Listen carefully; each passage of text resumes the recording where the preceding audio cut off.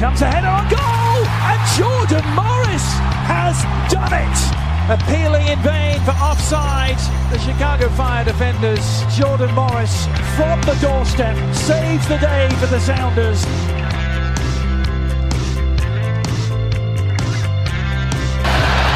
Cleared. A foot race the other way. Look who's running hard after defensively.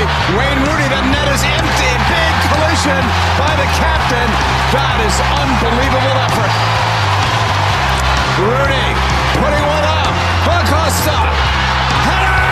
Goal. Hat-trick. Acosta.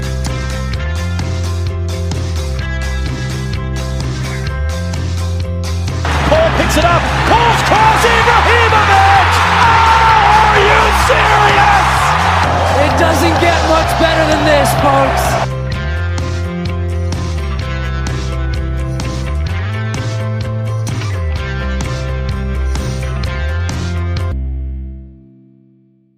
The Stateside Soccer Show with Logan and Jordan. Hello and welcome to Stateside Soccer Show. I am Jordan Wiegand, and with me today is a man that I am rebranding as just co-host number 2. Oh, man.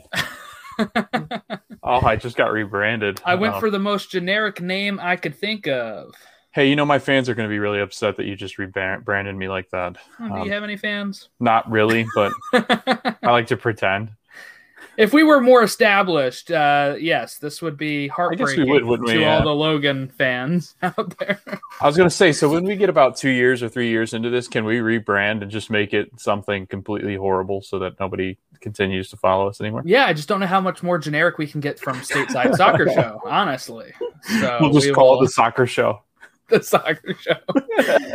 Be like, I'm pretty sure there's some of these that already exist, but we are just the Soccer Show. We thought maybe that would help us be more global, right? Yeah. We thought that would help us be a global brand a little easier. That's fitting. We'll get rid of the eagle, get rid of the stateside, put a soccer ball there, get rid of the red, white, and blue because that's not global enough. Right. Might as well. Yeah, for people that don't know, we're referring to the Columbus Crew being rebranded to a name I will not mention. It is actually going to be called Columbus SC instead of the Columbus Crew SC.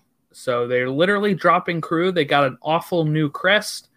We're going to talk about that a little bit later as well. I'll go on my rants. But we also have a special guest that will help us out with that. You might remember him from when we welcomed him on to Talk Columbus Crew. That's Ori. We're having him back to talk about this and the start of their season. And I mentioned during that, I'm going to have to find this clip. I'm pretty sure I mentioned that I thought there was a rebrand going on because there was articles in early 2020 where this started leaking out.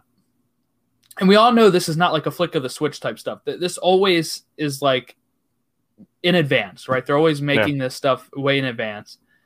And that's when it was originally leaked. Was like January 2020. And then they even came out and said, no, we're not doing that. And then to actually do it. So, yeah, we'll get into that later. We'll save that for Ori. And then I'll probably also, once we're done talking to him, go on about it a little bit more on my thoughts. But how was your day off yesterday, Logan, as you did not join the Stoppage Time Soccer Show? Yeah. Playing hooky on us. No, it was good. I had a good day off. I was able to get a lot done. I was able to hang out with my wife, which she has Mondays off. So that was always a problem because I get weekends off because I'm a teacher. So had time to spend with her and one last day off before we head into the last part of the school year. For those that don't know, I'm a school teacher. So, we got about T-minus like 14 days left. Oh, really? That's it? So, just 2 weeks. It's about 2 weeks left. So looking forward to the summer, looking forward to Euros, looking forward to Copa America, looking to League of Nations, all sorts of different competitions going on that I'll get to watch this summer. But yeah, it was good. I had a really good day off, and Twitter was a buzz. So that kept me interested while Ashley was on Velocicoaster at Universal. So yes, Twitter was alive with the sound of complaining about that crest and about the changes because they had an emergency meeting with Crew fans, as I'm sure we'll get into, on Monday. And then they were kind of like, well, we're still going to announce it like an hour later. And that's what they did. So enough about that, because we are here to talk other things. We will talk that later. How do we want to get this started today? Do we want to talk headlines first before we get into this interview, or how did you want to break this down this week? Yeah, so I think we should talk El Tráfico first, just because it's, I think it was on top of everybody's mind this weekend before all this craziness happened. So yeah, let's talk El Tráfico a little bit. Nice. So let's start with El Tráfico, the battle for LA. Still no Carlos Vela. And I just put this clip up on TikTok because we are hip with the kids.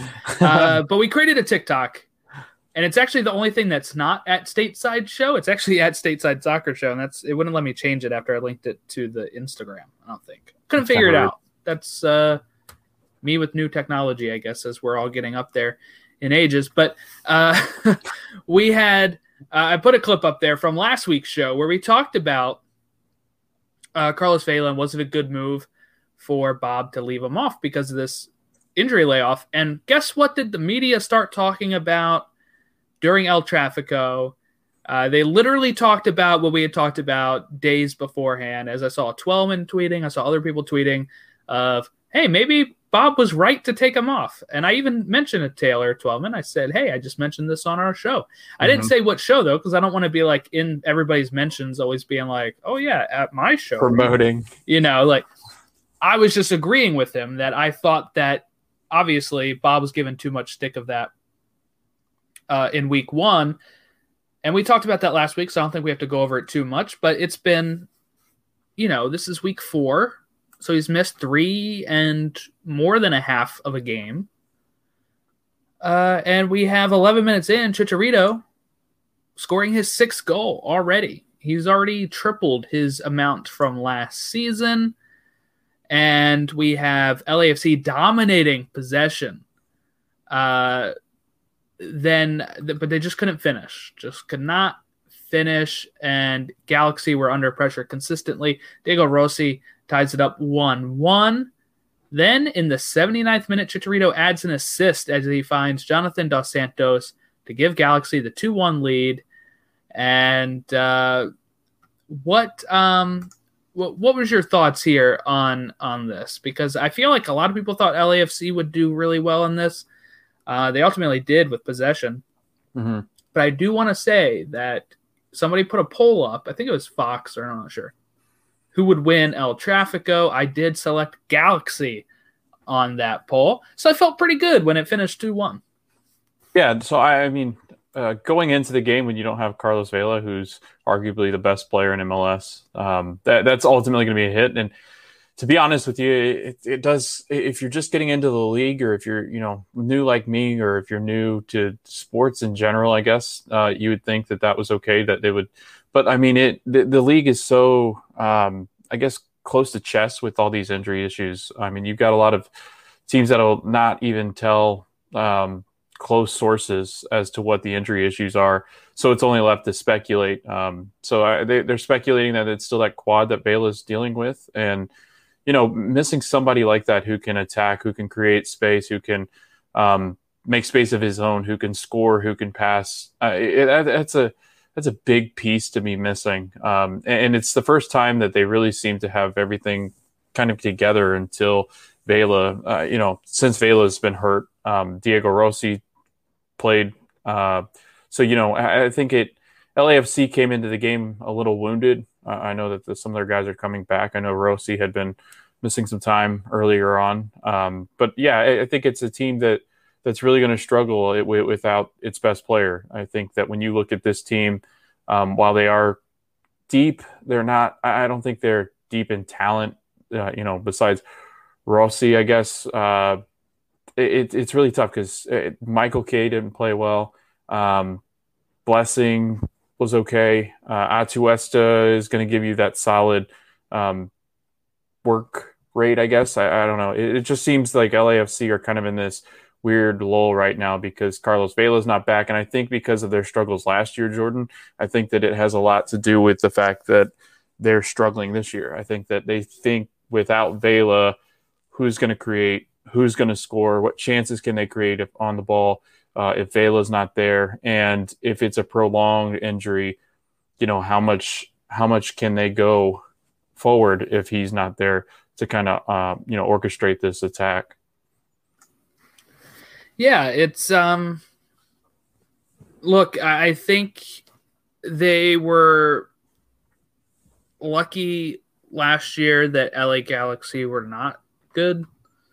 I think that while they should have put some of these chances away, I think last year Galaxy probably still folds in this match and loses.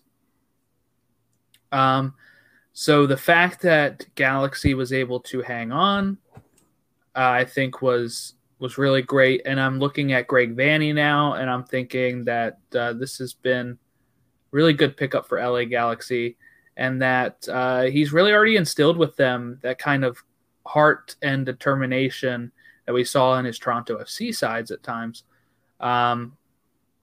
With their style of play, and it of course helps that Chicharito is on fire, but I think Vanney has a big part in that, and I think him kind of probably taking him under his wing, letting him know like, hey, we're going to play more to your strengths. This is how we're going to play, has really helped Chicharito as well. And I think that this is this was a good matchup. It got great ratings on TV. So it was everything you could really ask for, I think. It was better than the Sunday matches, I think, when we talk about rivalries.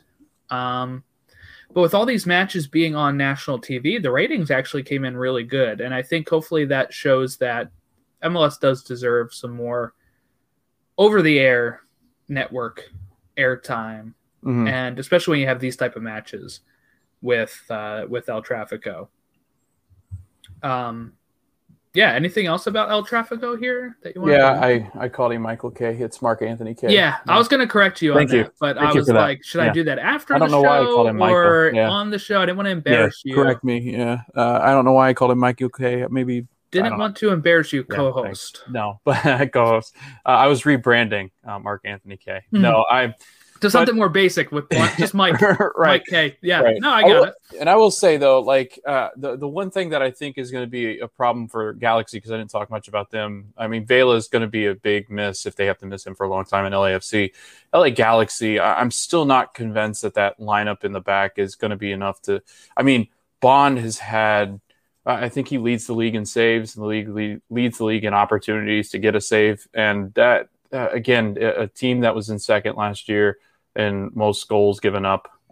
It doesn't look like it's fixed. It doesn't look like it's going to be that much better, maybe a little bit better. But again, it looked like a team that I think is going to struggle defensively. And can you rely on, and it looks like you can so far, can you rely on Chicharito to kind of balance that out?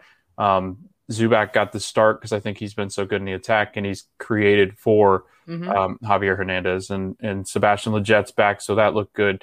I'm not sure Ganzier's the answer there. I know they've been looking for that winger that I'm not sure that's quite him. I think that there's some issues there. Dos Santos played really well. He got the second goal that Chicharito set up nicely. But if Chicharito can continue this MVP type form, then yes, I think that this team's a very good team and can make up for those deficiencies in the defense. But I'm not sure that right now what they have is going to be enough. I never thought Steres was good. I didn't think Williams was great. How do you say that? Araujo? Thank you. But I'll call him Araujo. Araujo, he had his best match, but that's not saying a lot because his first three were pretty subpar. So again, I think it's a defense that's still going to struggle. I think it's a defense that's going to leak some in the back and can attack necessarily match what it's going to give up. All right, I think let's move on to one of my topics I think I want to go over here, and that is the man, the myth, the legend, Chris Wondolowski, Christopher, who scores one of the last people on earth to tuck in his shirt while playing, scores 2 late goals. It was the return of the Goonies. For people that don't know, they were known as the Goonies in 2012 when they would score all these late stoppage time goals. This was not stoppage time, though. This was 83rd and 87th minute. But Rubio Rubin scored in the 43rd to give RSL the lead. And then you have 2 goals by Wondolowski. Let's not shortchange Rubin, though, with his bicycle kick there to give them the lead. But Wando comes in and does what he does, and that is come out of nowhere and score 2 goals at the last few minutes to take all 3 points. His 168th goal, I believe, is his total now. Pretty good. Oh, it's a little cut off there. What does it say? Oh, it is, isn't it? Yeah. Oh, man. Bummer. Hold on. Let me see if I can fix this while I'm talking. The Rubin, I did want to talk about the Rubin goal just because I thought it was that good. Easily a nominee for goal of the year. I think we've had about a bunch of those. So I think that was something that many were talking about going into the half until, pretty much that late stage where Wando does come on and then does get going and rolling. But I think that, what it says, Jordan, is that Chris Wondolowski is not the hero that San Jose deserved. It's the hero that San Jose needed. And it's quoting Mr. Commissioner Gordon from The Dark Knight. Yeah, because we've been watching that in class, so that just kind of stuck with me. But yeah, that's what it says. So, he's been spectacular since when he came on. And I know that we'll get into it more as we talk about the game. But I just watching Wondolowski play and do the things that he can do, it's simply amazing to watch. Best all-time scorer in MLS. And we talked about him early on in the year. I know when we threw up that graphic when you're previewing the season and watching that game live, but it just simply, not having watched the league a ton and jumping into that and watching Wondolowski score, it surely is a special thing. All right. Well, I guess let's take a pause on the San Jose talk and let's move over to the Cruise. Let's get Ori on here. All right. And now we go ahead and welcome Ori Benatar onto the show. Friend of the show, been on before. How are you today, Ori? Doing all right. It's definitely been a wild 4 or 5 days here for Columbus soccer. So hopefully things will cool off, but I can't see them cooling off anytime soon in regards to the amount of games happening and then obviously with the rebrand.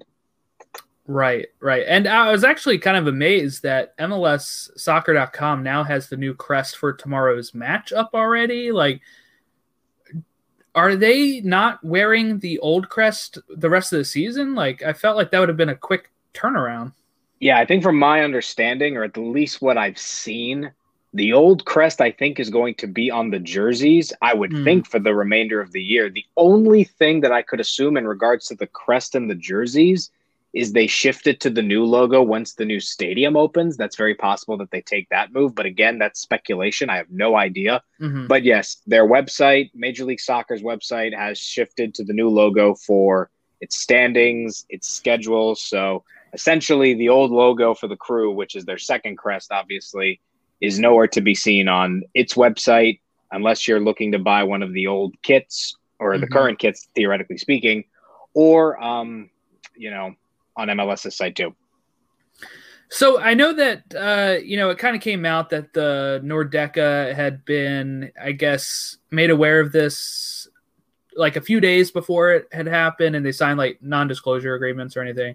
Mm-hmm. Did you hear any wind of this before it started really breaking news, or were you kind of just as shocked as the rest of it was like Saturday morning, I think most people started talking about this?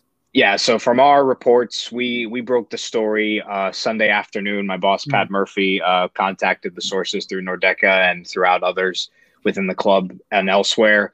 I first found out Saturday, and then we basically confirmed everything, and we determined that the rebrand was going to happen. Our understanding is that this past Friday evening, there was a meeting with front office members and the Nordeca. It turned out to be relatively heated when the front office introduced them to the new logo and the rebrand, with the Crew being dropped from the official name and changing it to Columbus SC. Nordeca supporters were very, very unhappy with that within that meeting. And then we understood that the rebrand launch was supposed to happen in the middle of the week, but that got pushed up to Monday. And they announced it on Monday. And, now everything is essentially changed. But overall, we started hearing the murmurs this weekend. And, the fact that it's happened mid-season is certainly very surprising, 2 months before the opening of the new stadium. And obviously not just the Columbus Crew community is, shocked and, just surprised to see this happen. MLS community too. I've seen the likes of, the Men in Blazers make a comment on it. Yeah. Heather O'Reilly was tweeting about it. I believe Alexi Lalas retweeted our story as well. So definitely a wild few days here for sure. I was going to say, do you get a sense as to why it was? We just started the season. I get it that they're getting a new stadium. They thought maybe this was. Was there any sense of like they were trying to get this done before, or they got pushed back and started meeting with the supporter groups, or was this just kind of a drop of the hat? Like, let's do it now while we're getting ready to transition to this new stadium.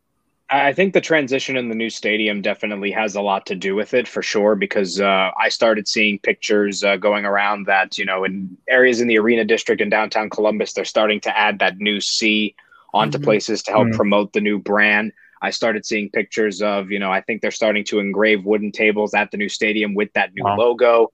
So I think that's part of it. They wanted to launch this with the new stadium, but personally, I feel like, they could have announced it the January, February, March, before the season had started. But then, you're probably also looking at the way that the Adidas contracts works as well, because they probably had to set up the new kits with the old crest by January, February or whatnot. And then with the new crest, if similar to the Chicago Fire, there is sort of this announcement from ownership that's like, we see the backlash from fans and we're going to change the logo and we're going to get fan input. I wouldn't expect that to happen until 2023, just based on kind of the way that these marketing contracts work with Adidas. So, but it's definitely surprising that it's happening now. If you were going to announce a rebrand, I think it would have made more sense to do it before the season started.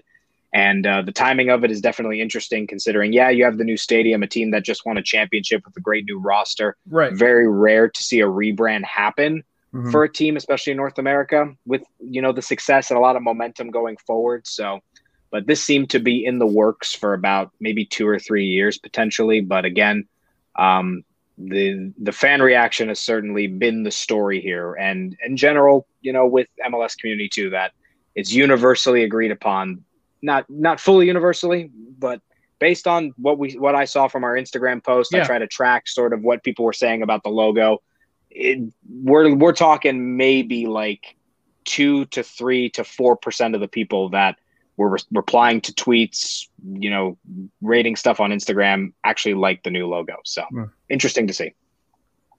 Yeah, I think that's kind of the gist I got too. And I'm like looking at Major League Soccer's post of it and Columbus's post yesterday, where the comments underneath of the post were more than the likes by more than double. It was complete ratio. Complete ratio.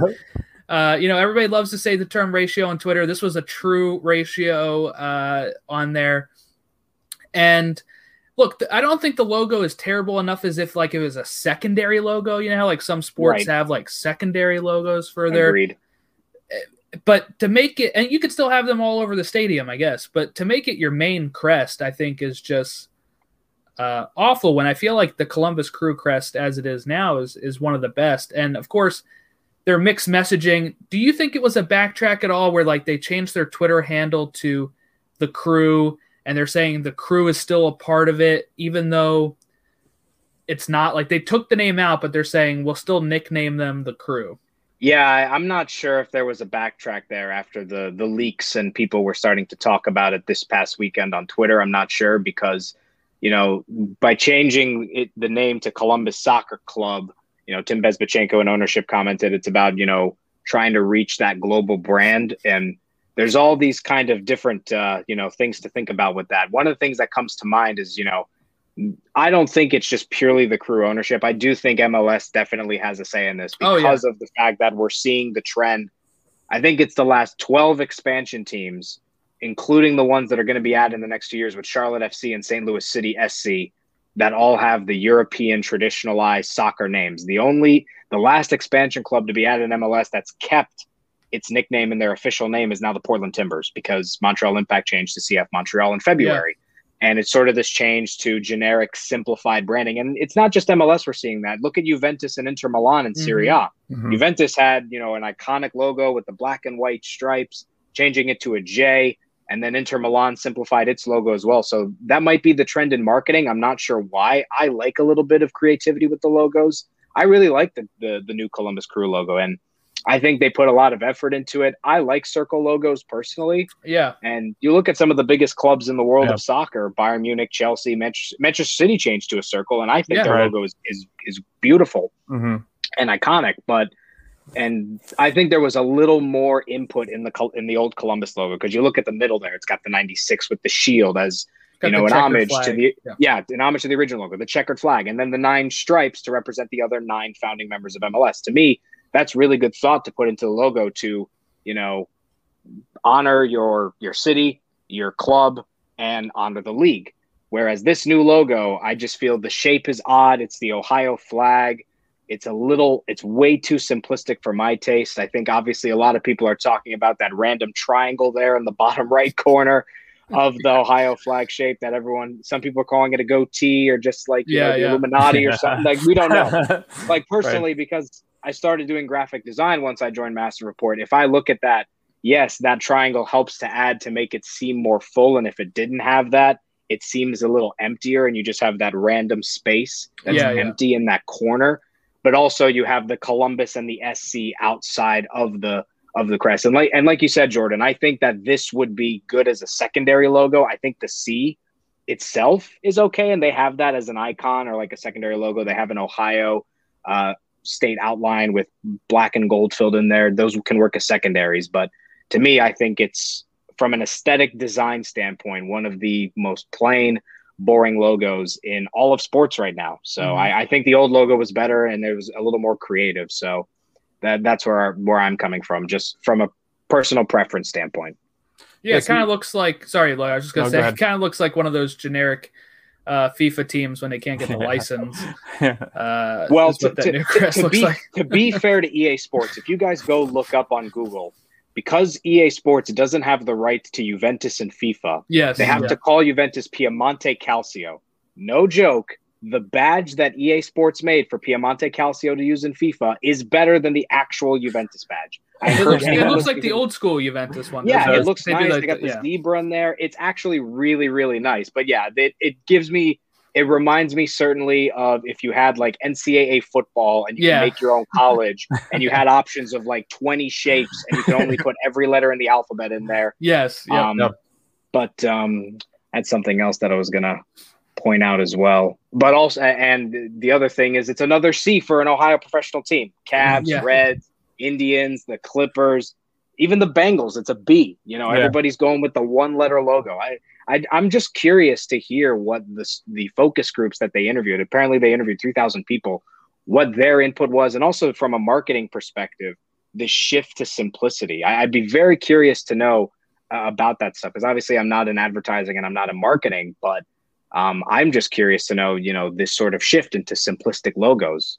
So you were, I know you've talked to players and coaches, and you've seen, I guess, the reactions from former players. Zach Steffen was quick to comment on the new logo. I mean, is there a sense that they're kind of irritated with it, or are they just kind of going about it just because, there's not much, I know there's not much they can really say, except, I mean, it's ownership, it's their decision. So right. And at the same time, they have more important things to worry about. Like, some perspective for them. We talked to Caleb Porter, Darlington Nagbe, and Jossie Zardes on Tuesday. Caleb Porter was asked about it, and it's like, I'm the coach. I have much more things to worry about than what our logo is, in a sense. It's kind of what he was going with. And he does.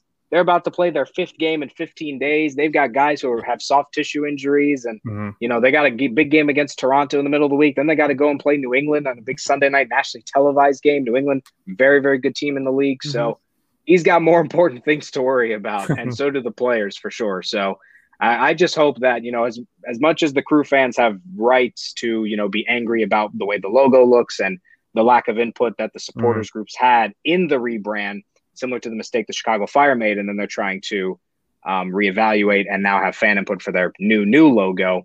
I just hope that there's not going to be too much toxicity around it, because I think it's important to, put things in perspective as well. We saw a few people were threatening members of the Crew staff. It was a very, very small minority, but Nordeca had to, say like, we're not doing this. Report this ASAP. So I think it's important that, as much as the logo can anger fans and, you'd be annoyed about the name change, and, I think it does. Personally, I just don't see the reasoning behind dropping the Crew from your official name. It's what Monterrey does with Rayados and all that kind of stuff. And I sort of get where they're going with it, but that's a moniker and a name that is synonymous with saving the team. You've built a community and a culture here where people know this team as the Crew, but they're not really dropping it. There's just a lot of different names now you can call this team. Yeah, that's what I was like. What I was telling Logan is I think they had a slam dunk of a job as ownership, right? You save the Crew from Precourt and a move to Austin. You get them a new stadium. You sign Zelarayan, and then you just hands off on the logo, and you're probably beloved. It's just bizarre to make that choice, I feel like. And just I get that they want to make their mark, right? It's new ownership that always wants to make their mark on it. But I just find it odd when these people always think that these business school people know more than what fans like. And when we say they're moving to a global brand, I don't understand what that means when you're removing what made them unique enough to be a global brand. Right. They were the Crew. And now if you're a fan overseas, like you could have liked them because you liked Crew Alexander, right? Or Alexandria over in England. But now you're like, oh, if I pick an MLS team, it's going to be Columbus. Why? Just because they're Columbus SC? There's nothing there that speaks global to me. Yeah, I think it's just MLS thinking that these European stylized names would be more global. And I read the Sports Illustrated article that was really, really well written. I forgot who the author was. Let me double check here because I want to make sure I give the author credit here. I sent this to my family, and they found it a very interesting read as well. And he brought up a really good point about other teams. It's the SI article, Crew's change to Columbus SC, the latest in MLS branding conformity. It's by Brian Strauss. The Strauss article, yeah. So, but the one thing he brought up is the likes of, you're seeing these American teams like the New York Yankees, Los Angeles Lakers, New England Patriots, Dallas Cowboys, New York Knicks, traditionalized American nickname teams that have a global brand. I think it's different, though, with those teams because you look at the NFL, the MLB, and the NBA. These are the premier leagues for their sports in the world, whereas MLS is not the top league in the world. It's going to be very hard for MLS to ever become the top league in the world because you're working back with, a newer league. There's less history. You can build that history up, and as the years go by, MLS will create its own history. But maybe in 20, 30 years, people will be talking about these European stylized names. Then who knows? They might grow their brand globally. It's very possible. It's very similar to what the owners of the European Super League clubs thought. They were thinking about that global reach. And then they saw that the hardcore fans in their communities were very opposed to this idea, and then they squashed it.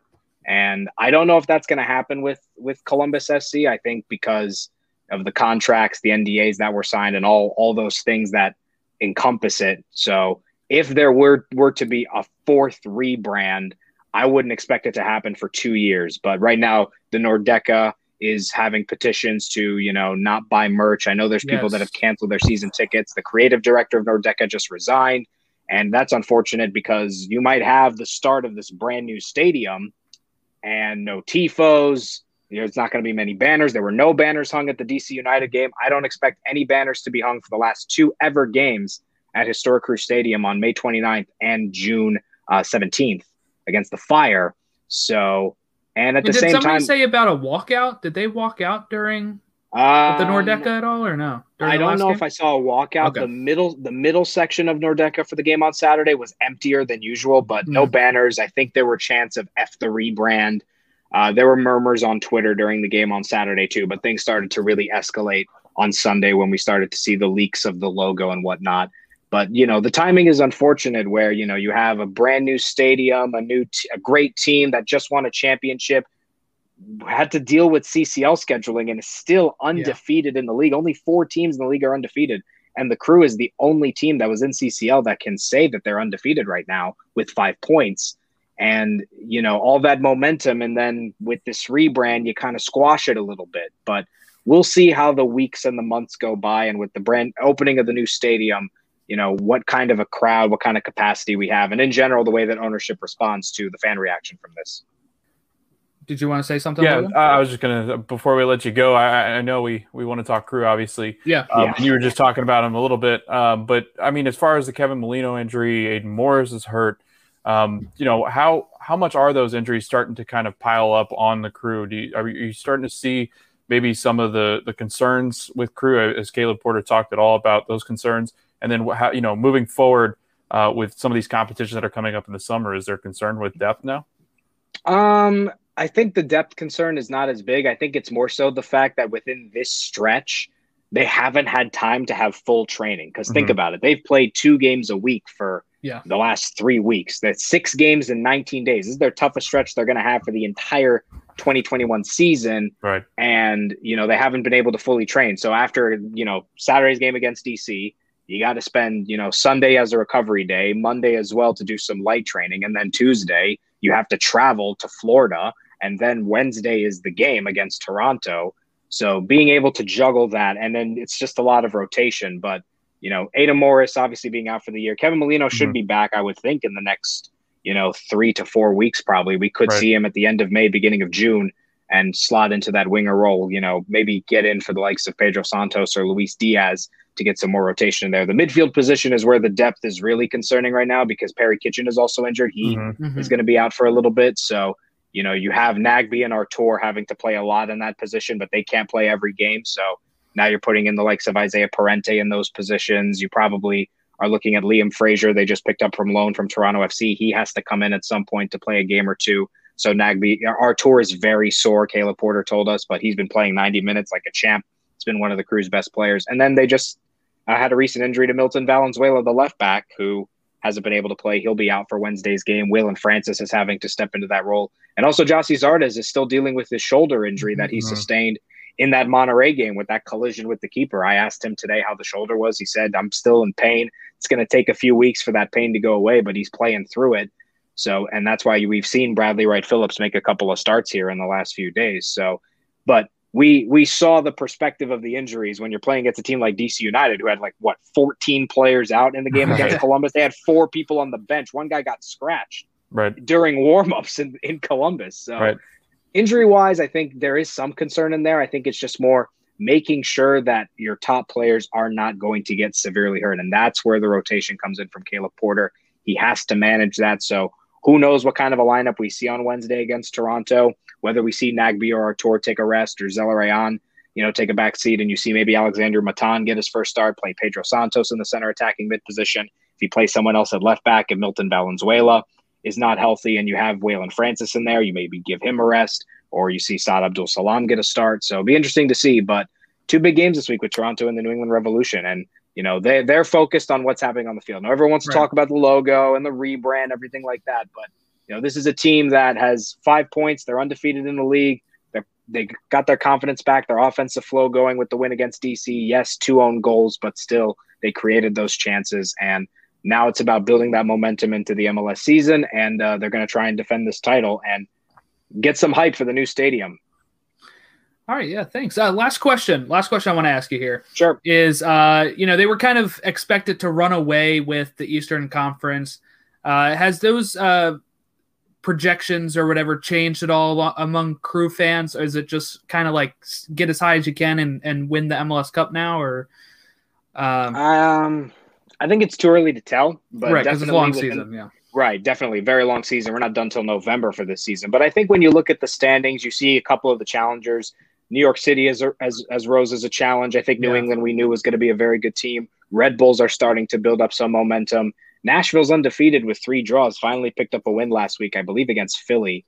Montreal is not too shabby, but I think the other thing that's going to be interesting to see is how those CCL teams, now that they don't have to worry about CCL, whether they've been eliminated, or in the case of Philly, don't have to play Club America until August, when they start to build some momentum. Philly is a good team. They're a very good team. And yes, they might be in 10th right now, but they'll develop some momentum in order to, build upon what they did last season by winning the Supporters Shield. So I think right now, too early to tell. I think the only thing that's safe to say in regards to where MLS teams are at right now, I think Seattle is still the best team right now. They've shown it.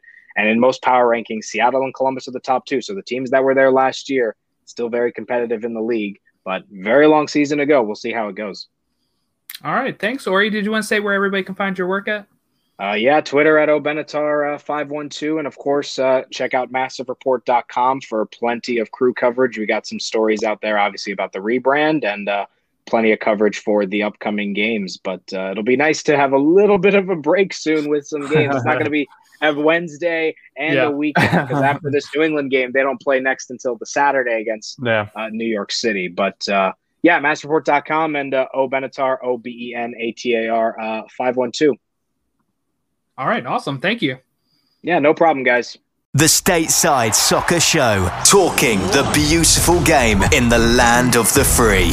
Breaking down Major League Soccer, US men's national team, and more with Logan and Jordan.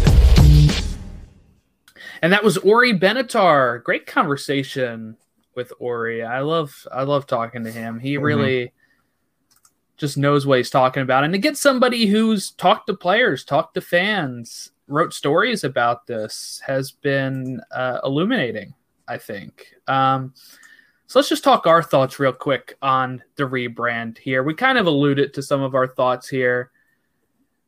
People have been saying the same thing I'm probably going to say here. But why are we focusing on global branding when we're not even the most popular sport in the United States? We're not even the most popular soccer league in the United States. And Columbus Crew, not even the most popular team in their area. None of these teams are. No. None of these teams are. And as we mentioned, I'm not sure if this was after we were done talking with Ori or not, but the LA Galaxy is the most popular MLS team globally. That's the team everybody knows because Beckham played there. And they have one of the most American names of all time. And look, I mean, what is wrong with the American naming system? Yeah, there's times where it sounds stupid. But does New York Red Bull sound better just because there's other Red Bull teams? Does, Columbus SC sound better than Columbus Crew SC? It still had the SC. It's like getting rid of Charlton Athletic, whatever, and just calling it Charlton. It doesn't make a difference, right? Like, why can't we just keep Crew? And if you want to redesign the crest, make little touches to it, like Ori said. I mean, I just don't understand. I just don't understand it. And we're keep erasing our history. We saw this with Montreal, who was Montreal Impact before they even joined MLS. And God help them if they try to change Philadelphia Union or Seattle Sounders, Portland Timbers, LA Galaxy. Oh, man. I mean, ugly. Here's a fun fact. I'm going to ask you this. How did LA Galaxy get their name? Do you know?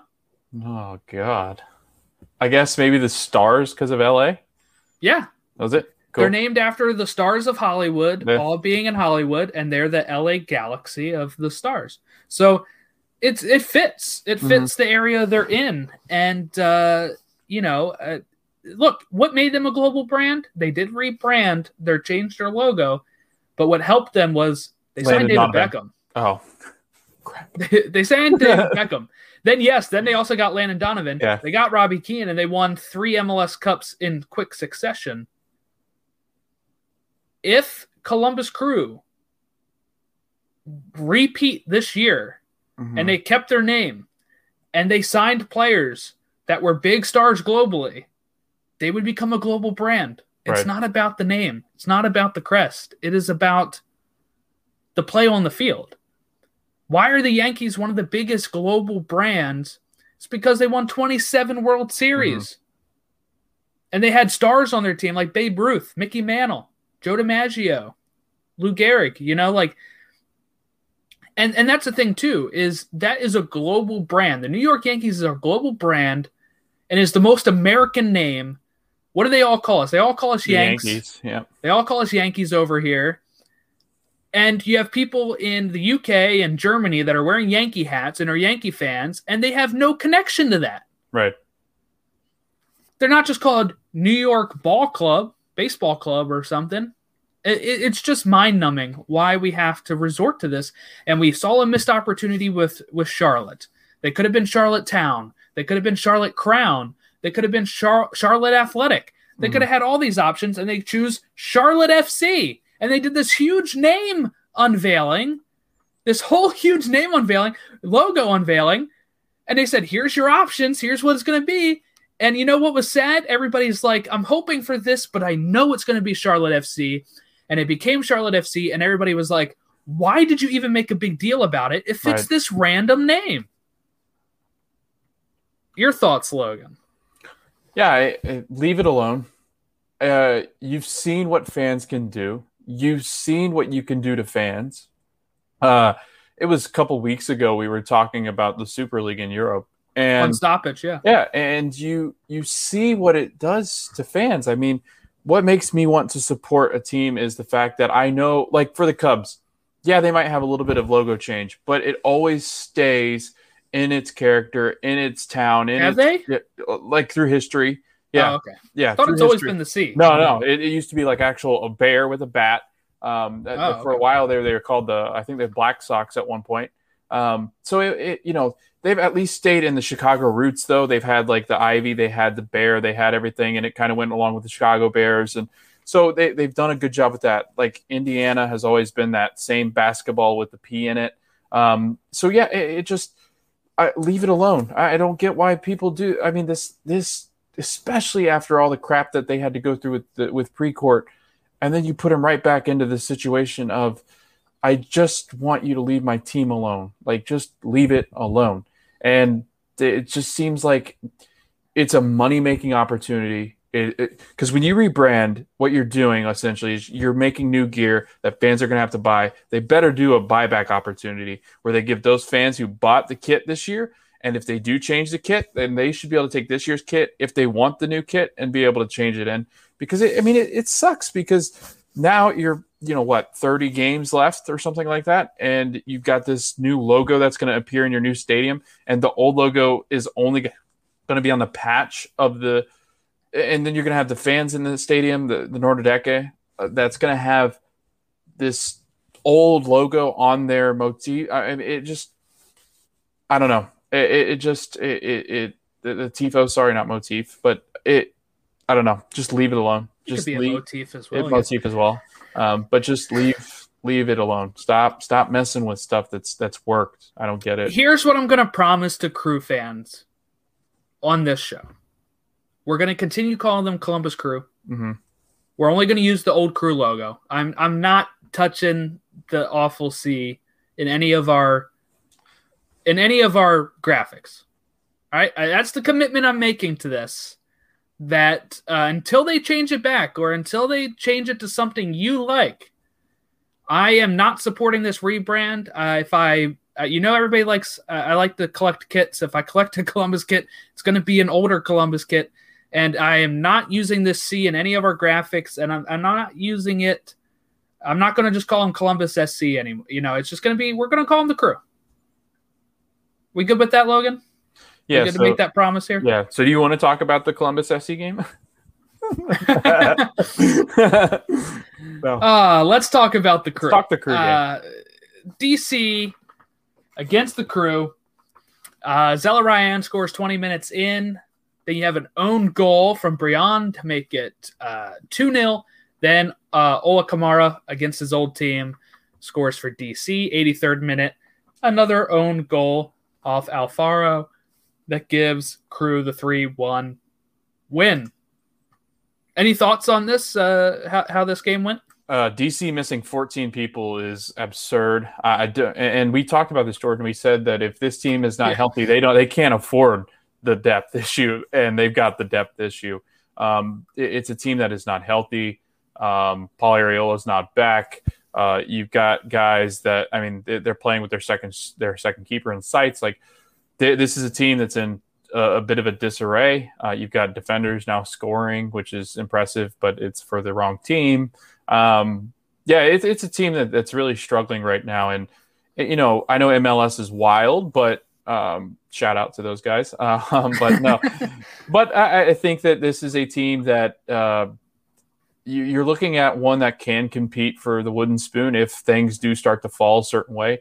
It was funny because every time I saw highlights of Kamara score or something like that, I kept thinking back to your conversation that you and I had. We had a debate about why I didn't think he was that special. And you're like, oh yeah, no, he's fine. He'll score these random goals and he'll get goals and he'll be up there at 10 goals and there's one, Jordan. So you were kind of right in that aspect, but no, let's get it going. Oh, Kamara, come on, man. Yeah. Now I will say I do somewhat disagree with Ori. I don't think that the Crew necessarily have it going. I think that they are taking a step in the right direction, but I'm not sure we're seeing a Crew. I mean, they're undefeated. Yeah, they're undefeated. Right. But I would disagree with this. Is look. Yeah. They did create the chances for the own goals, but this is also a DC United team that missed 14 players, right? Mm-hmm. That I'm going to hold out and see how they play against these upcoming teams, because that is something to worry about. I think I'm not so ready to think that they're going to look. For me, I know it's a long season, but for me, I'm not ready to put them as repeating Eastern Conference. Well, they didn't even win the Eastern Conference, but I don't think everybody thought they would run away with the Eastern Conference this year. I think that dream is dead. I think the Eastern Conference is going to be bunched up for a good chunk of this season, and we'll see how it shakes out. But certainly, if they're healthy by playoff push, they have a shot, right? Yeah. They have a real shot of repeating. But I'm just not sure they are, as people will look at when we go over our power rankings in a separate thing that we're going to be doing, not so sure they're up there, like most people have them. Yeah. Look, I know they're banged up as well, but for me, I don't know. I do love your note here, though, that just says the Crew controlled this match for the last 75 to 80 minutes. That is that's a long time to control the match. Yeah, usually you read that stuff. Like that. Yeah. Usually you read that stuff and you're like, okay, like the last 15 minutes. This is the last 75 to 80 minutes. I mean, they can, and like I said, DC is right now they're lower, I think, than FC Cincinnati, and I think because, in fact, that like I think at least FC Cincinnati are healthy, whereas DC 14 players, that's a lot of players, and that has me. I mean, that's really concerning. If that's going to be a common thing. I mean, they don't even have a start. They don't even have an 18 to announce for the match. I mean, they've got 14 or 15 guys.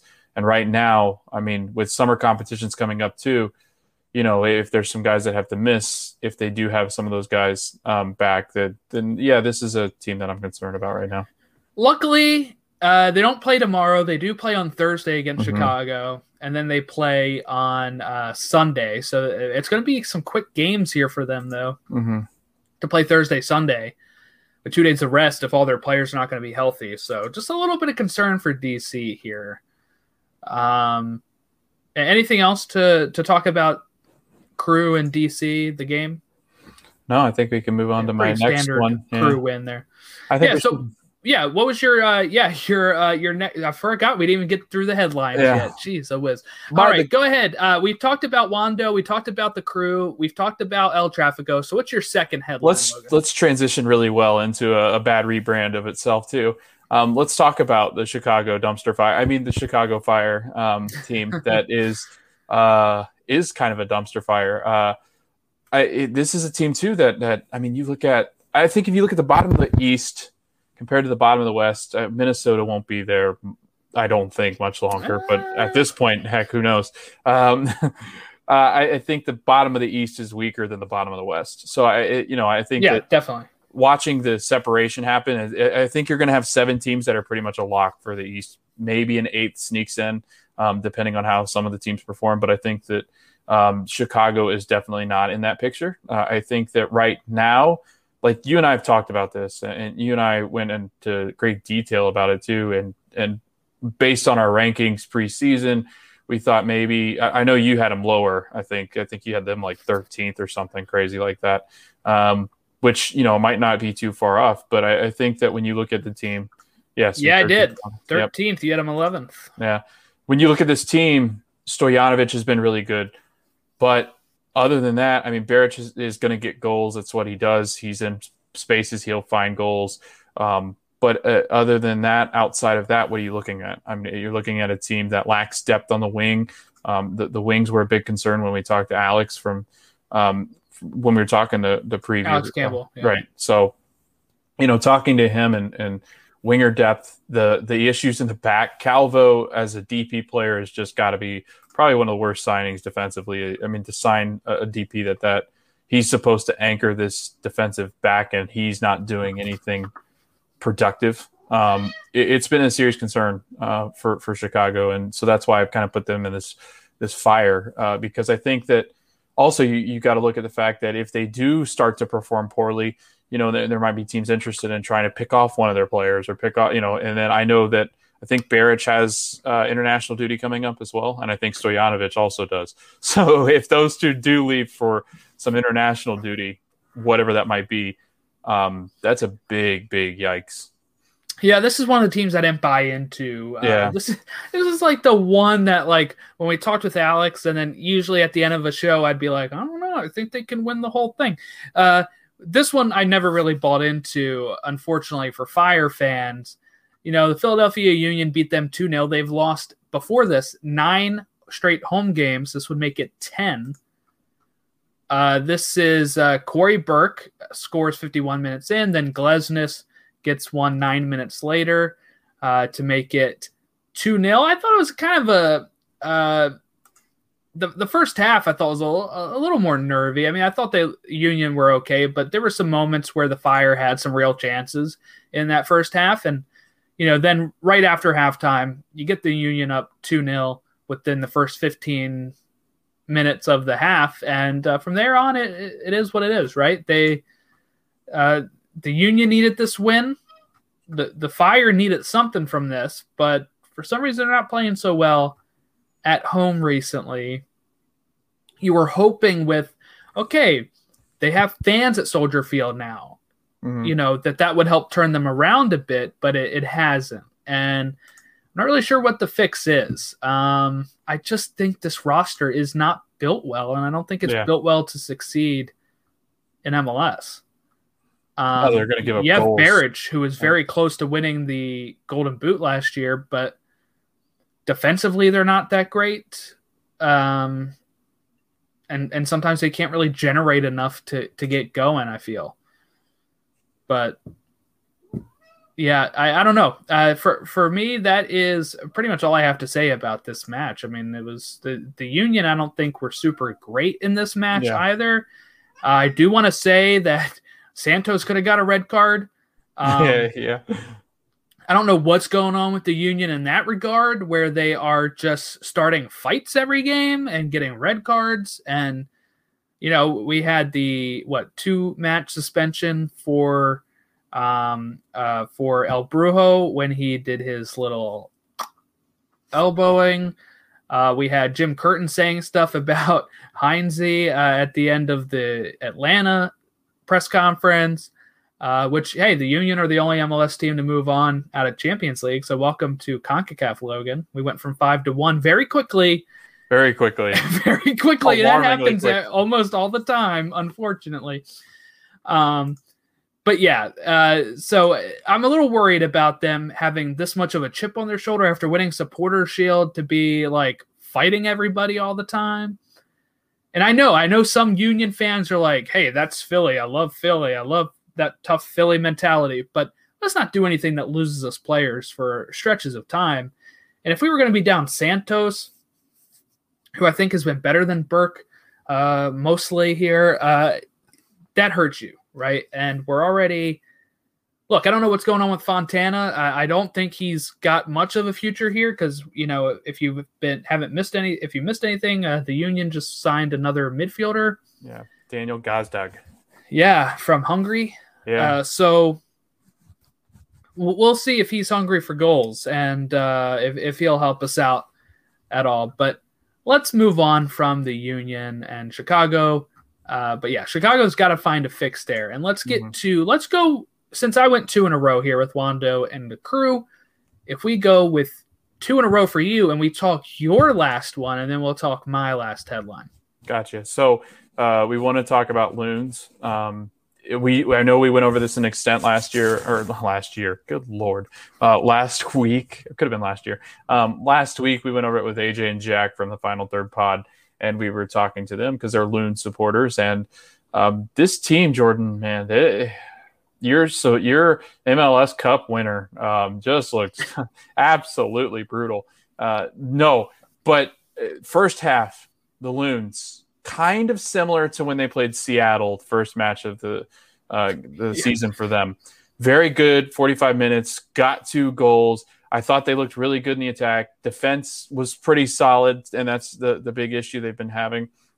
And then on a dime, 57th minute, Kellen Acosta gets a volley to go 2-1. And I'm thinking, so I'm watching at this point, I'm thinking, okay, this is kind of a good test for them. It's 57th minute. They had controlled the second half. It's right after the first half. So I'm thinking, okay, well, give them some time. Maybe there's, some adjustments that are going to happen, and they just need another goal, and then they'll easily grab these 3 points on the road, which would have been really impressive.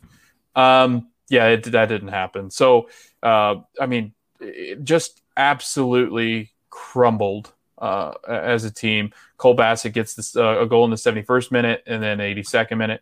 It was in a span of 25 minutes, Jordan. The Loons season was fluttering from their grasp because they're birds. And it looks like, Jordan, and I know it's MLS and I know it's wild, but Lud is getting ready to go on international duty. I believe Reynoso is getting called. Maybe I think it's Abila is also. So they've got some big attacking players that aren't going to be with this team. And that has me concerned for a team that's really struggled putting it all together, for a team that many thought were on a high note coming into the season with some of the additions that they made with Reynoso, who's the king of the North. They've looked like a team that's going to be king of the South in the Western Conference. Oh boy, you'd think he writes these ahead of time. I don't. Not to my knowledge. So I want to talk about the Loons here as well, because this went from. So I'm at the Oriole game, right? and I'm like getting ready to leave. I'm getting ready to leave because this game kicked off like 10:30 and that game ended around 10:30, and I'm like 2-0. Already. All right, go Minnesota. You're turning it around. Awesome. I get home from my drive, and it's 3-2. Yeah. And I'm like, whoa. And the meltdown started on Twitter. A friend of the show, Mark Fangmeyer, was all Heath out. I put that down here as a question mark. I feel like, the Final Third guys were feeling a little down here. I don't know what the issue is. Obviously, the issue is defense, right? Yeah. Yes. But I think it's a mentality thing, too. It has to be at this point. And I'm not sure Adrian Heath is the one to lead them forward. Let me read this quote. This is a quote from his press conference on why he made the sub in the 80th minute. Brent Kallman coming in for Reynoso when it's tied 2-2. Heath said, "I thought we were going to lose the game. We wanted to get another defender on because they were putting a lot of balls in our box. I thought an extra body in there might help us." To me, that seems like the mentality is, I don't think we're going to win. So let me sub out our best player in franchise history for Brent Kallman to shore up our in the box here as they're whipping balls in. But then you're losing all your creativity. You're losing your chance of winning the game. I don't know. I can see where he's coming from in the sense of, all right, you don't want to lose the point, right? You don't want to lose the point. But it sounds defeatist. And I'm not sure I'd come out and say that in the interview. And he wants to know why everybody always doesn't believe in Minnesota and why MLS.com gives him such a tough time and not believing in this team. He doesn't even believe in his team. Right. He didn't even believe in his team. He just mentioned he thought they were going to lose. They've now lost all of their games. 4 games. Yep. All 4. They're at last place. Now, they're in good company. There's Portland down there, but Portland has 3 points. Mm-hmm. And you're at 4 games out of 34. You have 30 left, so you got a long time left. But you're going to have some players go out on international duty, like you just said. Mm-hmm. I don't know. I don't think you fire Heath mid-season. No. So I apologize for Minnesota fans who want him out now. But I do think that this is I think he's got a shelf life like a Jose Mourinho has a shelf life. He had that shelf life in Orlando, and he was gone. He's in Minnesota for, 4 or 5 years, and now it's getting to that point where it's stale. I think it's stale, and it sucks that it was right after where they could have been in MLS Cup and get knocked out by Seattle. Mm-hmm. But now I'm looking at that game, and I'm thinking that was a premonition of what's going to come now because they had a lead, 2-0 lead, becomes 3-2, and they get knocked out.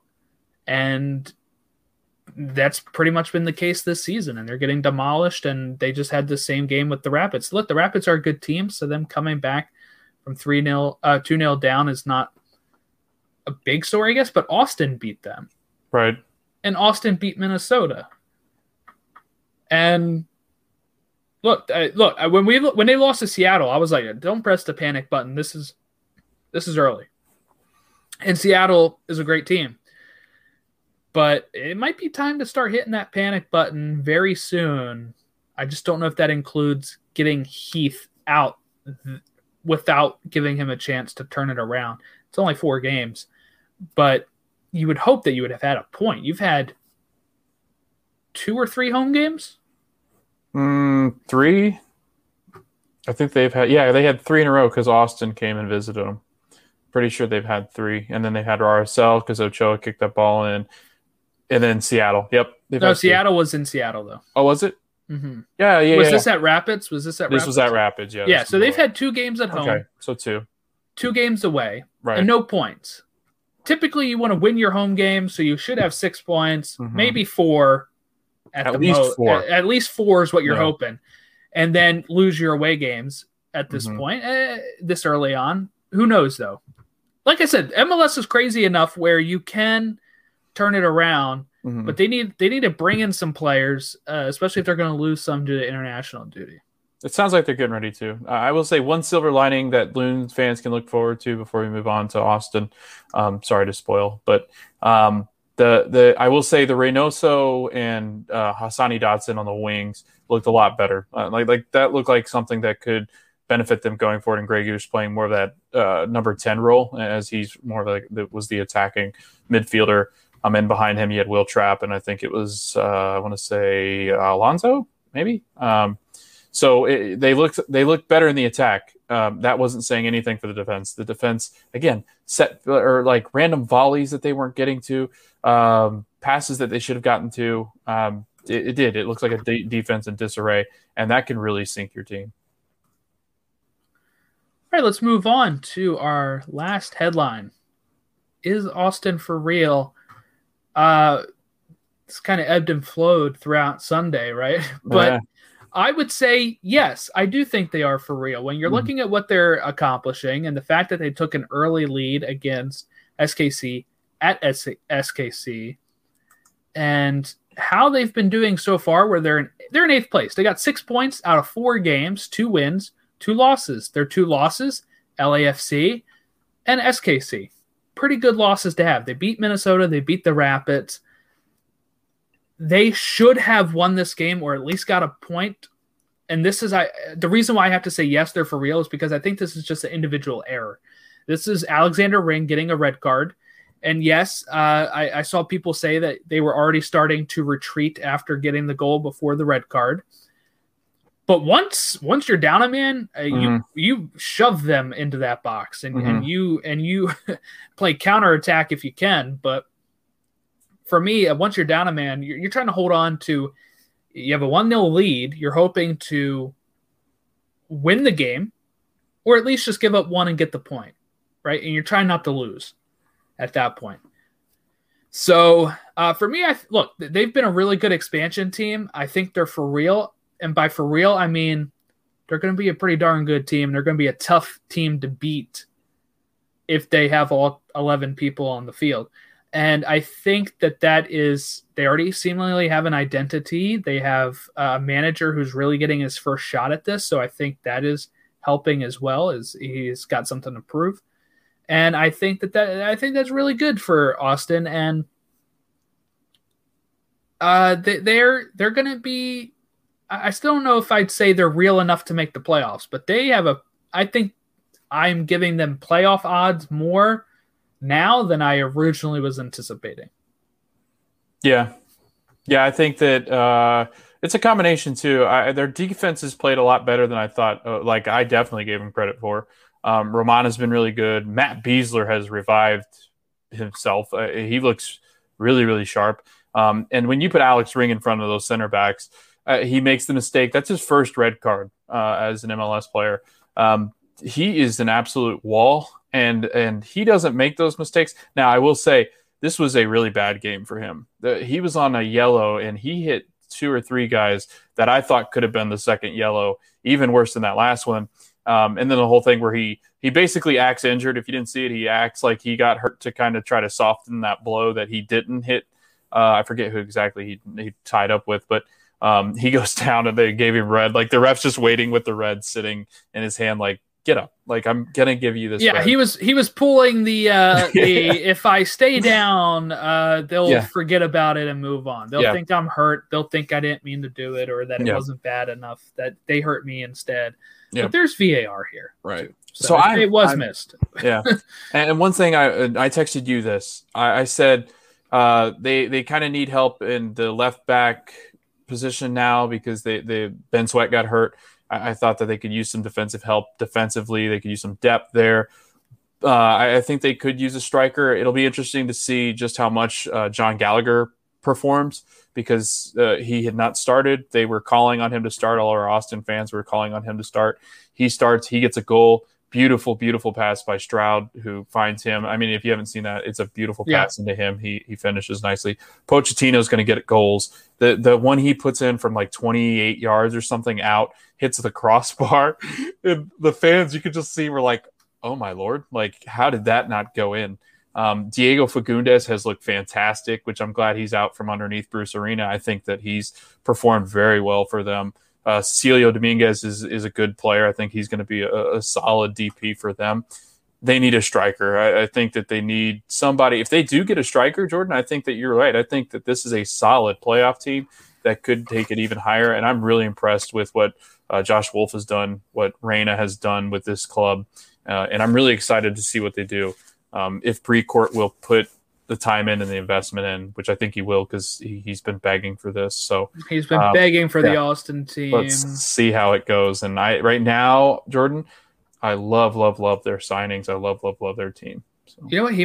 He might even sign their and pay their signings, not with money, but with exposure.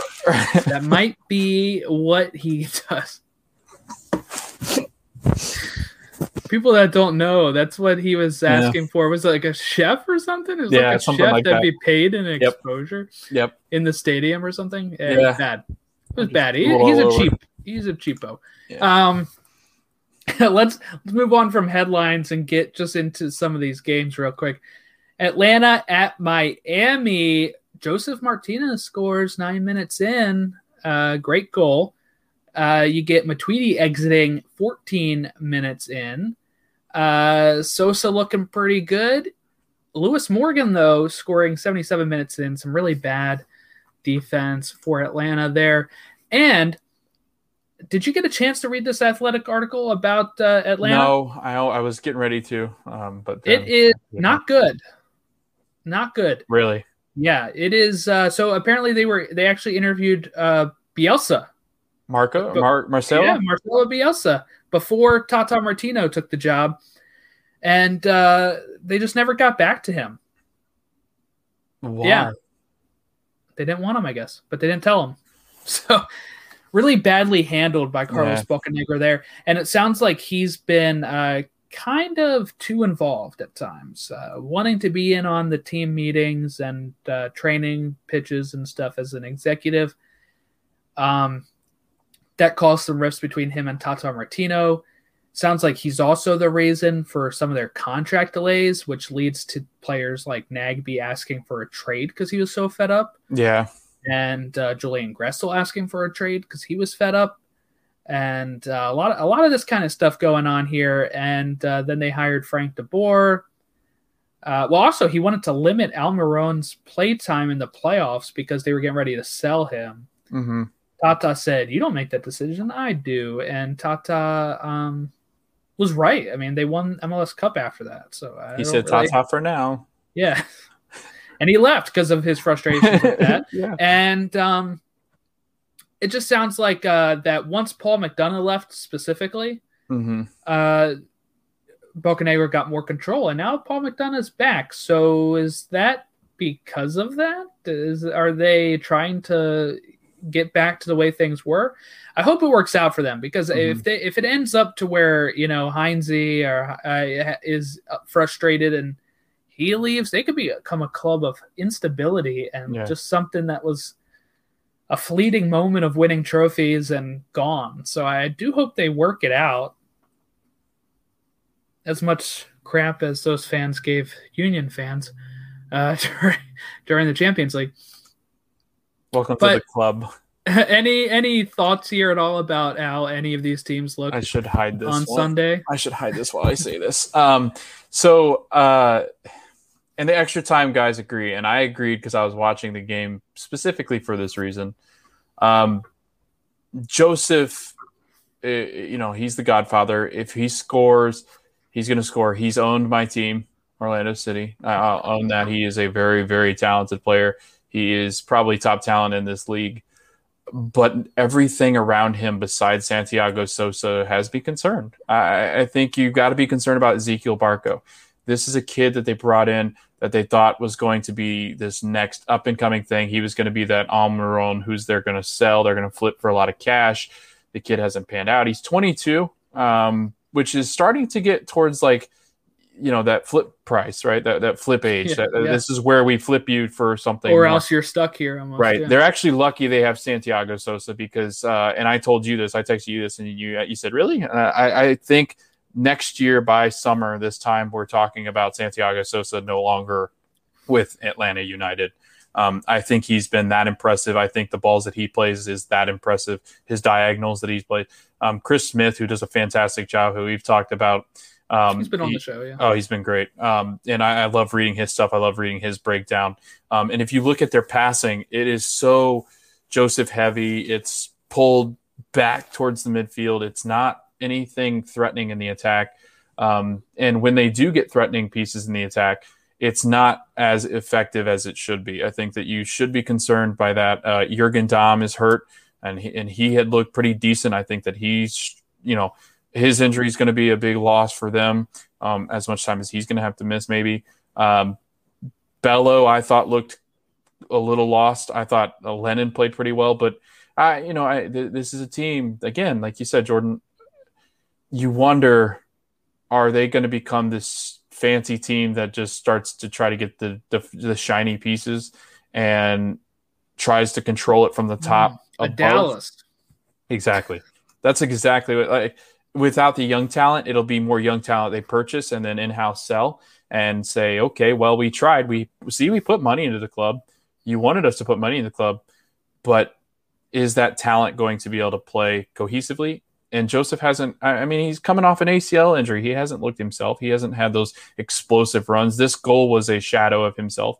I think it was a very good goal, but I think that you're still looking at a guy that's still on the mend. You can't expect him to get 20 to 25 goals, I don't think. This team might be lower than what we expected if they continue to play the way that they are. Yeah, Seattle and Portland was another Sunday game here. First half was not so great. Second half really picked up here. 2 missed penalties that Valeri took here due to encroachment from Nuhu. Then also having Fry, he whiffed on one. Line. Yeah, no, he whiffed off. So Nuhu, it's a wild thing. They're still going over it. Nuhu encroaches clearly. The second time too, go back and watch it, Jordan. The second time he does it as well. He encroaches even further, but they didn't call it on Nuhu. They call, and then they're like, so then extra times, like Stephen Fry does come off his line some. So maybe it was like the Stephen Fry thing. And because MLS doesn't do a very good job of announcing like why after the games, correcting things. But then the other issue is Diego Valeri hit the post without Fry touching it. And then he touches it again, which you can't do. And he slotted it in, but that second half was a wild game. But you get Rui Diaz, who does convert one, 63rd minute, 79th minute, Montero scores, and then 90 plus 4, Tuiloma, is that right? Tuiloma, yeah. Scores to make it 2-1.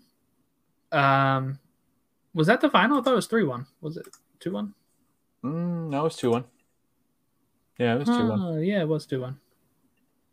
Yeah. But yeah, that was a very interesting second half. But Seattle, best team in the league by far. Or are they? You'll find out during our power ranking show that we'll put on YouTube. So make sure you're subscribed to the YouTube for that. What's another game we haven't talked about here? We have not talked. Can I say one thing on the Timbers thing? Yeah. The Timbers, if you weren't watching or were watching, they had Jeff Attinella go down. And, I don't know if anything's been released. That's how bad I am. No, I don't think so. I don't think it has, just because how close to chest. But it looked really bad, like really, really bad. And, if that's the case, Solte steps in.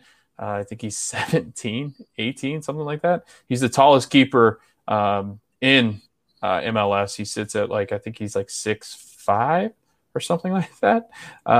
He is a very tall person, but they're going to have to rely on a teenager to stay in the post for Portland. It could work. I mean, Atlanta had a better goalkeeper when they played Champions League with their teenager instead of Brad Guzan. So that name always escapes me too. I forget the kid's name. Rocco. Yeah, that's it.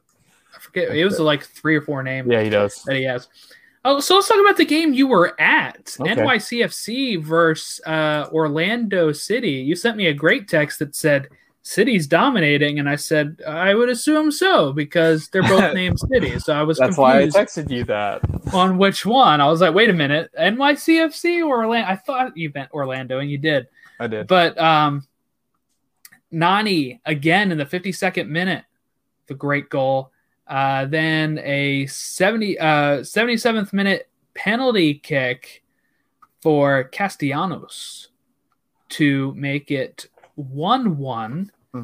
And a chance from NYCFC as the match expires with a huge save by Galise to keep a point. How'd you feel about this one? First half was really good for Orlando. I thought that they played well in against a team that is surprisingly, I think, a pretty decent NYCFC team. Yeah, they had 55% possession, I think. And then second half, I thought NYCFC looked the better team. I thought that they didn't create as many chances like they would want to. I thought if they created more chances, they were going to win the game. But there were moments where Orlando seemed kind of shaky. The one concern that I have for, I guess, both teams, really. Castellanos has been off to a hot start, but that's not been his forte. Like, he's not been one that's been like a consistent, really. He's very streaky in the way that he scores. And an issue that I have with Orlando, unless DK comes back, I'm really concerned as to where they're going to get scoring. Watching them, that's what I wanted to watch for. Nani cannot score every game, no. And the way that he scored, the expected goals on both of those were insanely low just because of where he takes them from. One was on his weak foot. One was going across into defenders that should have gotten in the way. I think that's a big concern for me, is where are they going to get scoring? Can they rely on Mueller to maybe bag some goals here? I think he's looked the most goal dangerous amongst the bunch. I think Benji Michel's played well to where maybe he could add some goals eventually. But again, they don't have a starting striker. And if Pato, this isn't, what concerns me is a knee issue like this is not one of those ones that's like it just magically goes away. It's one of those, I think, nagging ones that's going to keep him out here and there. And he's older, so I think that's something else too. He did look good, but again, Jordan, like I said, I think that unless they get DK back and he stays the whole year, I think this team's that's where their Achilles heel is going to be. There, where can they get goals? We'll say they're up to 4th place, 6 points. Yeah. 4 games played, 1 win, 3 draws, and no losses. Defense looks good. That's been the big issue, or the big thing with them. And then NYCFC, I was really impressed with them. I thought James Sands looked great. Keaton Parks was really quiet, but Sands has dropped back now into that. They play 3 in the back. He's in that center back spot in the center, which is a big step back from a center defensive mid role. I think you're now anchoring the defense instead of being kind of that middle man in the midfield. And they're top of the East, NYCFC. 7 points. They have a 6 goal differential. 9 goals for, 3 goals against, compared to New England having 5 goals for, 5 against. So, yeah, pretty good from NYCFC. Toronto at Red Bulls. Red Bulls, Frankie Amaya scores 32 minutes in, and then Caden Clark with another goal in the 69th minute to give them a victory. Toronto just not living up to what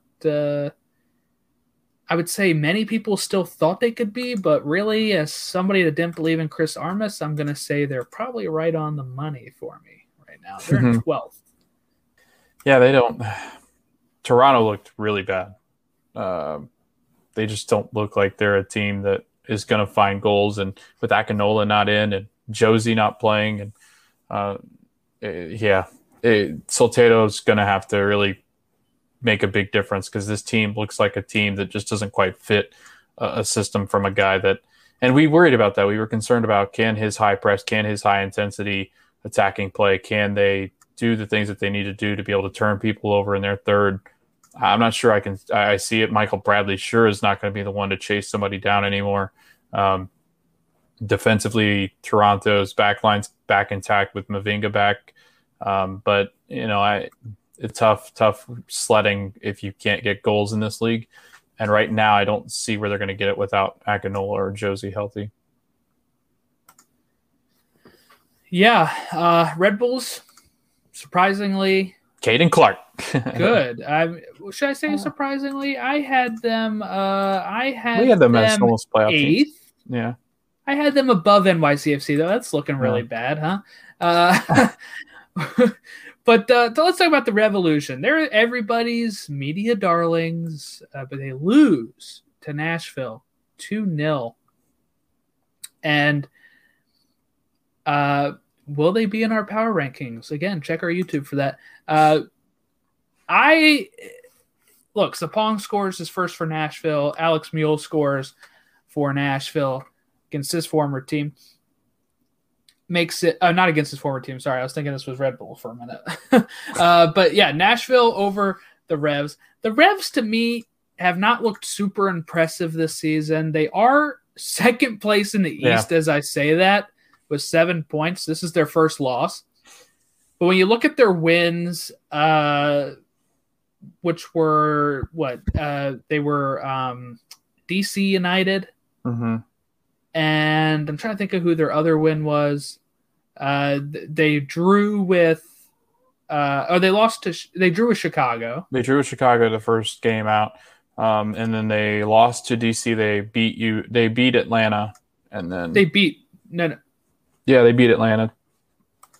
They beat DC as well, is what you mean. What did I say? You said they lost to DC. Sure, they lost to DC. No, they won 1-0. Yeah, 1-0, and I think it was their own goal. I think it was a DC special. It was. So I'm going to call them now. But yeah, so I mean, look, I mean, maybe Atlanta's the best out of those. Nashville beats them. Nashville really needed this to get over the hump anyway. This was in New England as well, right? Oh, no. Okay, you reversed it on the thing. Okay, sorry. So yeah, this was at Nashville. Yeah. But yeah, so they're second in the East, but to me, when I'm looking at them playing, and look, it's good they're grounding out results, I guess, as it is, and they only have one loss. But I don't know if I'm putting much stock in the Revs right now. If we were doing a stock instead of power rankings, I would be like, I'm kind of selling my New England stock at this moment because I don't think they're the dark horses that people have made them out to be anymore. Because I think now they're getting to the point where everybody said they're underrated to the point that they're overrated. But we'll see. What is your thoughts on the Revs? Yeah, jury's still out, I guess. They do rely so much on Carles Heel. That I think that's their Achilles heel. Yeah, I think it is. I think that Adam Buxa is not going to be the goal scorer that you want to give. Gustavo Bo, again, when he's been healthy, like he kind of reminds me of Ezekiel Barco a little bit. Kind of like that. You want him to do well, but can he really provide at the level that's sustainable for a team that's going to be like a Columbus Crew or I mean, I'd even throw NYCFC, Orlando, Philly. Like those are teams that have so much depth and so many options where you look at New England and you kind of go, okay, well, besides Traustason and besides Gustavo Bo, there's not really other much behind that. I think, what's the kid's name? Bunbury. He's a solid second option at best on the wings. So yeah, they and Bruce Arena has said it. He said, I need more players. He needs more signings. So it'll be interesting to see if they don't make moves, Jordan, in the summer. I think you're right. I think that this team is one that got hyped up too much to now where they're overrated. I do think that you're absolutely correct in that.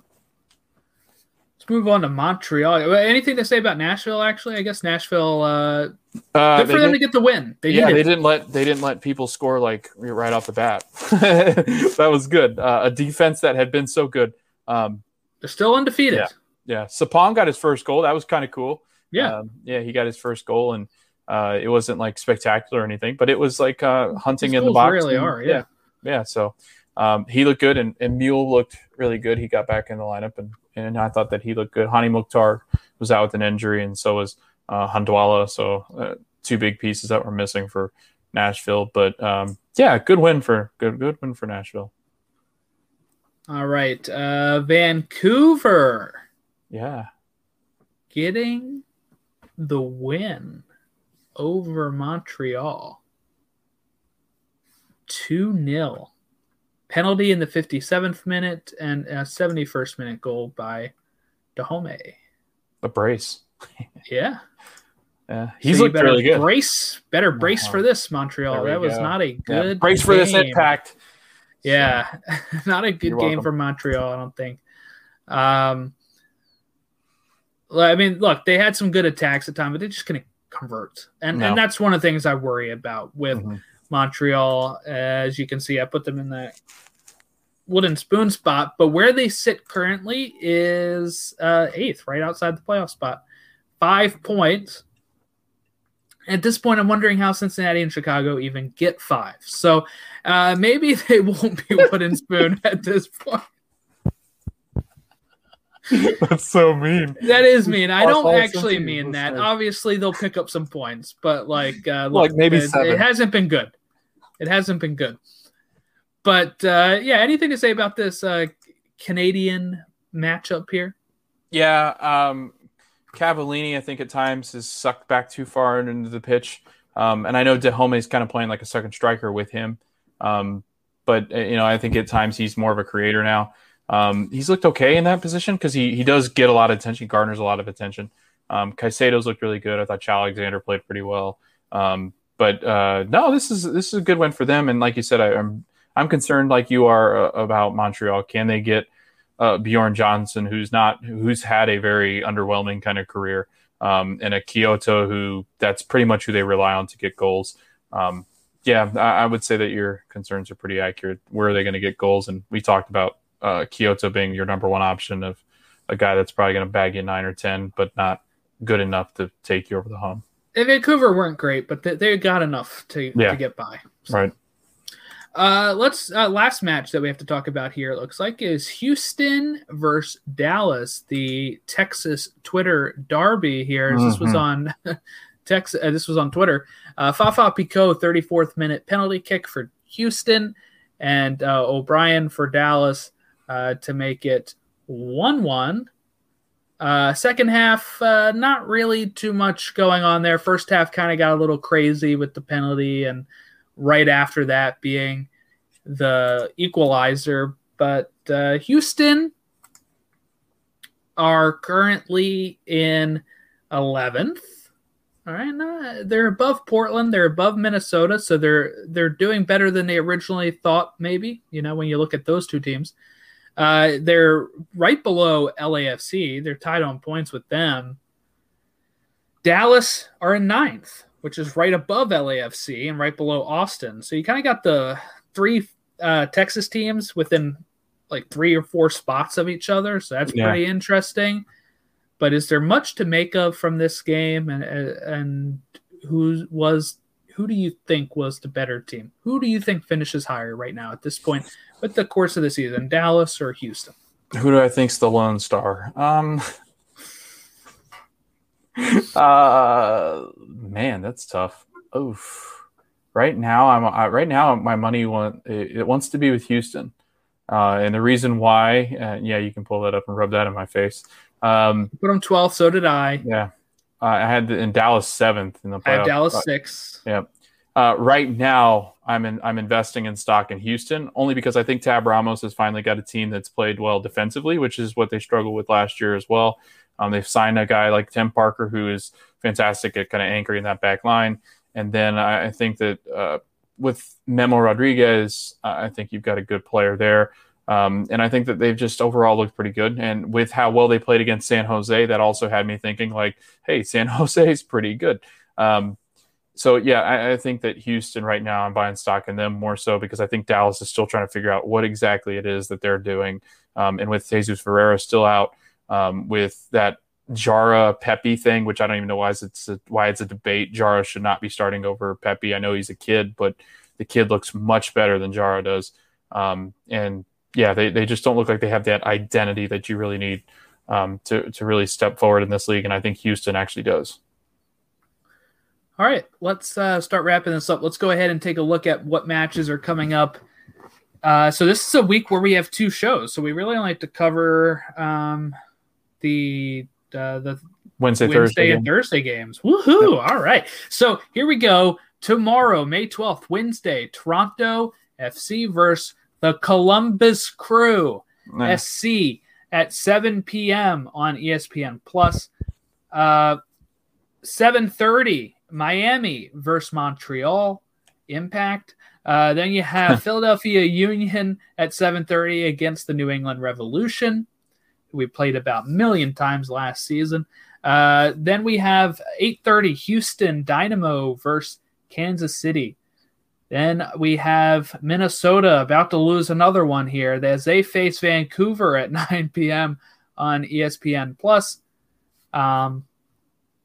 So far, none of these are nationally televised. I don't think any of them are, unfortunately. San Jose at 10:30 versus Seattle. The 2 best Western Conference teams battling it out at 10:30 on a Wednesday night on ESPN Plus if you're out of the Seattle, San Jose area.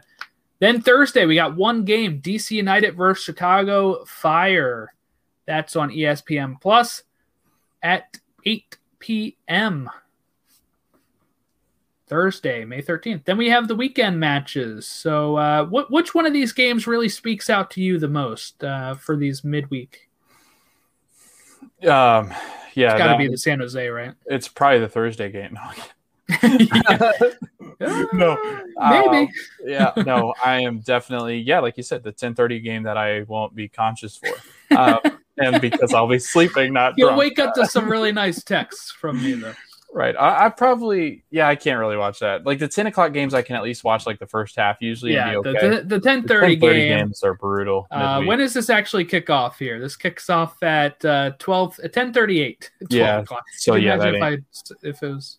That ain't going to happen. Yeah. So that's the game that I'm looking forward to. Games that I guess that I'll watch that I'll look forward to, at least not on rewind, will definitely be the Union and Revs game because, there's nothing like feeling like it's 2020 ever again. So let's do it. Yeah, it's interesting. It's a good matchup. Mm-hmm. That's probably, I would say I am definitely watching San Jose Seattle, so I'll be watching that. I am going to be very interested in Minnesota. Vancouver hasn't been super great, but they haven't been super terrible. Minnesota's been super terrible, so we'll see how that works out for them. But Vancouver's up to fourth place. They got 7 points. They've only had 1 loss, 1 draw, 2 wins. They've only given up 3 goals, so they haven't been super bad. They haven't been – I'll say they've been good. Vancouver's been good. Yeah. And if they can create some chances, they can win this game too. I mean, that would be pretty heartbreaking as if you're a Minnesota fan, because guess what? This game is in Minnesota. It's at Allianz Field. So if they lose that one, it's going to be some real riots, and maybe we have to ask again. Heath out? We'll see. The ball is in your stands. I mean the court. I mean the pitch. The pre-court? So let's go ahead. Oh, God. And we mentioned this earlier. We got a TikTok. So if you want to go find us on TikTok, Stateside Soccer Show on there. Only a few videos, but you'll find little clips of us on there, and maybe we'll do some exclusive stuff there. Well, you may have heard us talk about the YouTube, where we'll be posting power ranking episodes, where we'll also be posting every Saturday the Closed Pyramid. That is right, a new series exclusive to YouTube that talks USL League One, NISA, all the lower leagues. We're going to really cover and go more in depth with those. I'll look to see if I can get any cool interviews with that at some point. But, I know that we promised Stateside Soccer Show would talk those things, but with right now, we're recording this for about 2 hours and we've barely even scratched the surface on MLS at this point. So it's one of those things. We didn't even get to talk about the U.S. men's roster either, which we'll have to talk about maybe in that midweek show. But yeah, we'll do power rankings there. When next time we do Outside the Box, will probably be a YouTube series, just to give you some more content. But go ahead and watch us on YouTube. That's where we'll post these episodes where you can see our lovely faces. Well, one of us anyway. Thank you.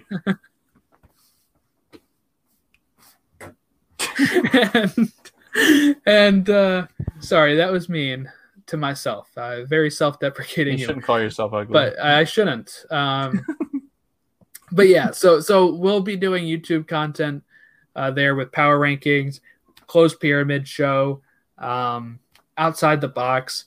So go follow us on there. You can find it in the link tree that's posted with the episode. We're just trying to really help grow the YouTube as well. So if you can subscribe to us, if you're interested in any of that stuff, that'd be great.